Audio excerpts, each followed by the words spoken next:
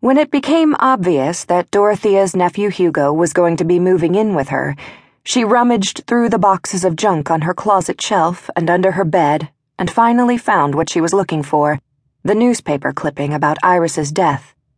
Teen mother slain in drug dispute.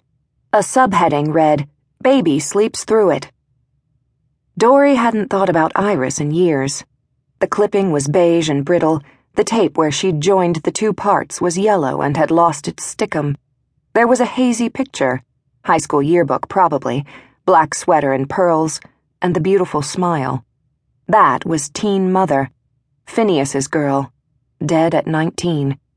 And baby was Hugo. She had met Iris twice. The first time, Phineas had brought her over to Dory's apartment. Dory was just out of college, living in one room in New Haven. She answered the door in her bathrobe. It was Sunday night. The New York Times was spread all over the room, and Dory was drinking Harvey's Bristol Cream. She hadn't expected Phineas or the teenage girlfriend she'd been hearing rumors of. Her mother called Iris Phineas's Chippy. She had half thought, without much hope, that the ring at the door meant the return of Mark, the man she had been in love with for a year, who had left for the West Coast a month before, had imagined finding him on the doorstep, arms outstretched, ready to admit that San Diego was hell, he couldn't live without her, she must marry him instantly. And there was Phineas with his monkey grin, and beside him a hugely pregnant girl who looked about 15, and was so absurdly, perfectly beautiful, like a turn-of-the-century China doll in a museum, that she was almost grotesque. Or so Dory thought when she opened the door. She didn't want to offer them her expensive and stingily hoarded sherry, but Phineas picked up the bottle, whistled, and said, with the unamused snicker that preceded nearly everything he uttered, "Will you look at what these bimbos with the college degrees can afford to drink?" He took 2 glasses from the cupboard and poured. "Hot shit," he said, as if it were a toast, and raised his glass to no one in particular. They stayed half an hour and finished the bottle while Phineas told Dory about his job in a car wash.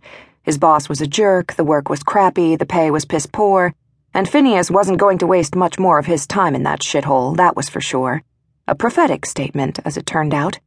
"I thought it was time you met old Iris," Phineas said as they left. Iris hadn't said a word, just smiled and drank, with one hand resting impersonally on her vast stomach.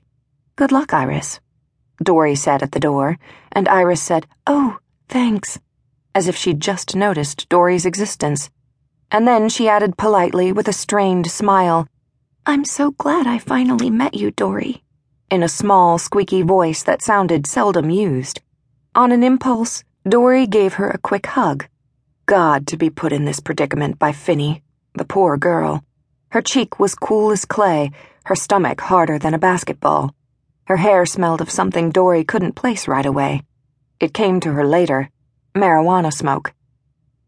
Then, on Thanksgiving, Phineas was due for dinner at his parents' house with Iris and the baby.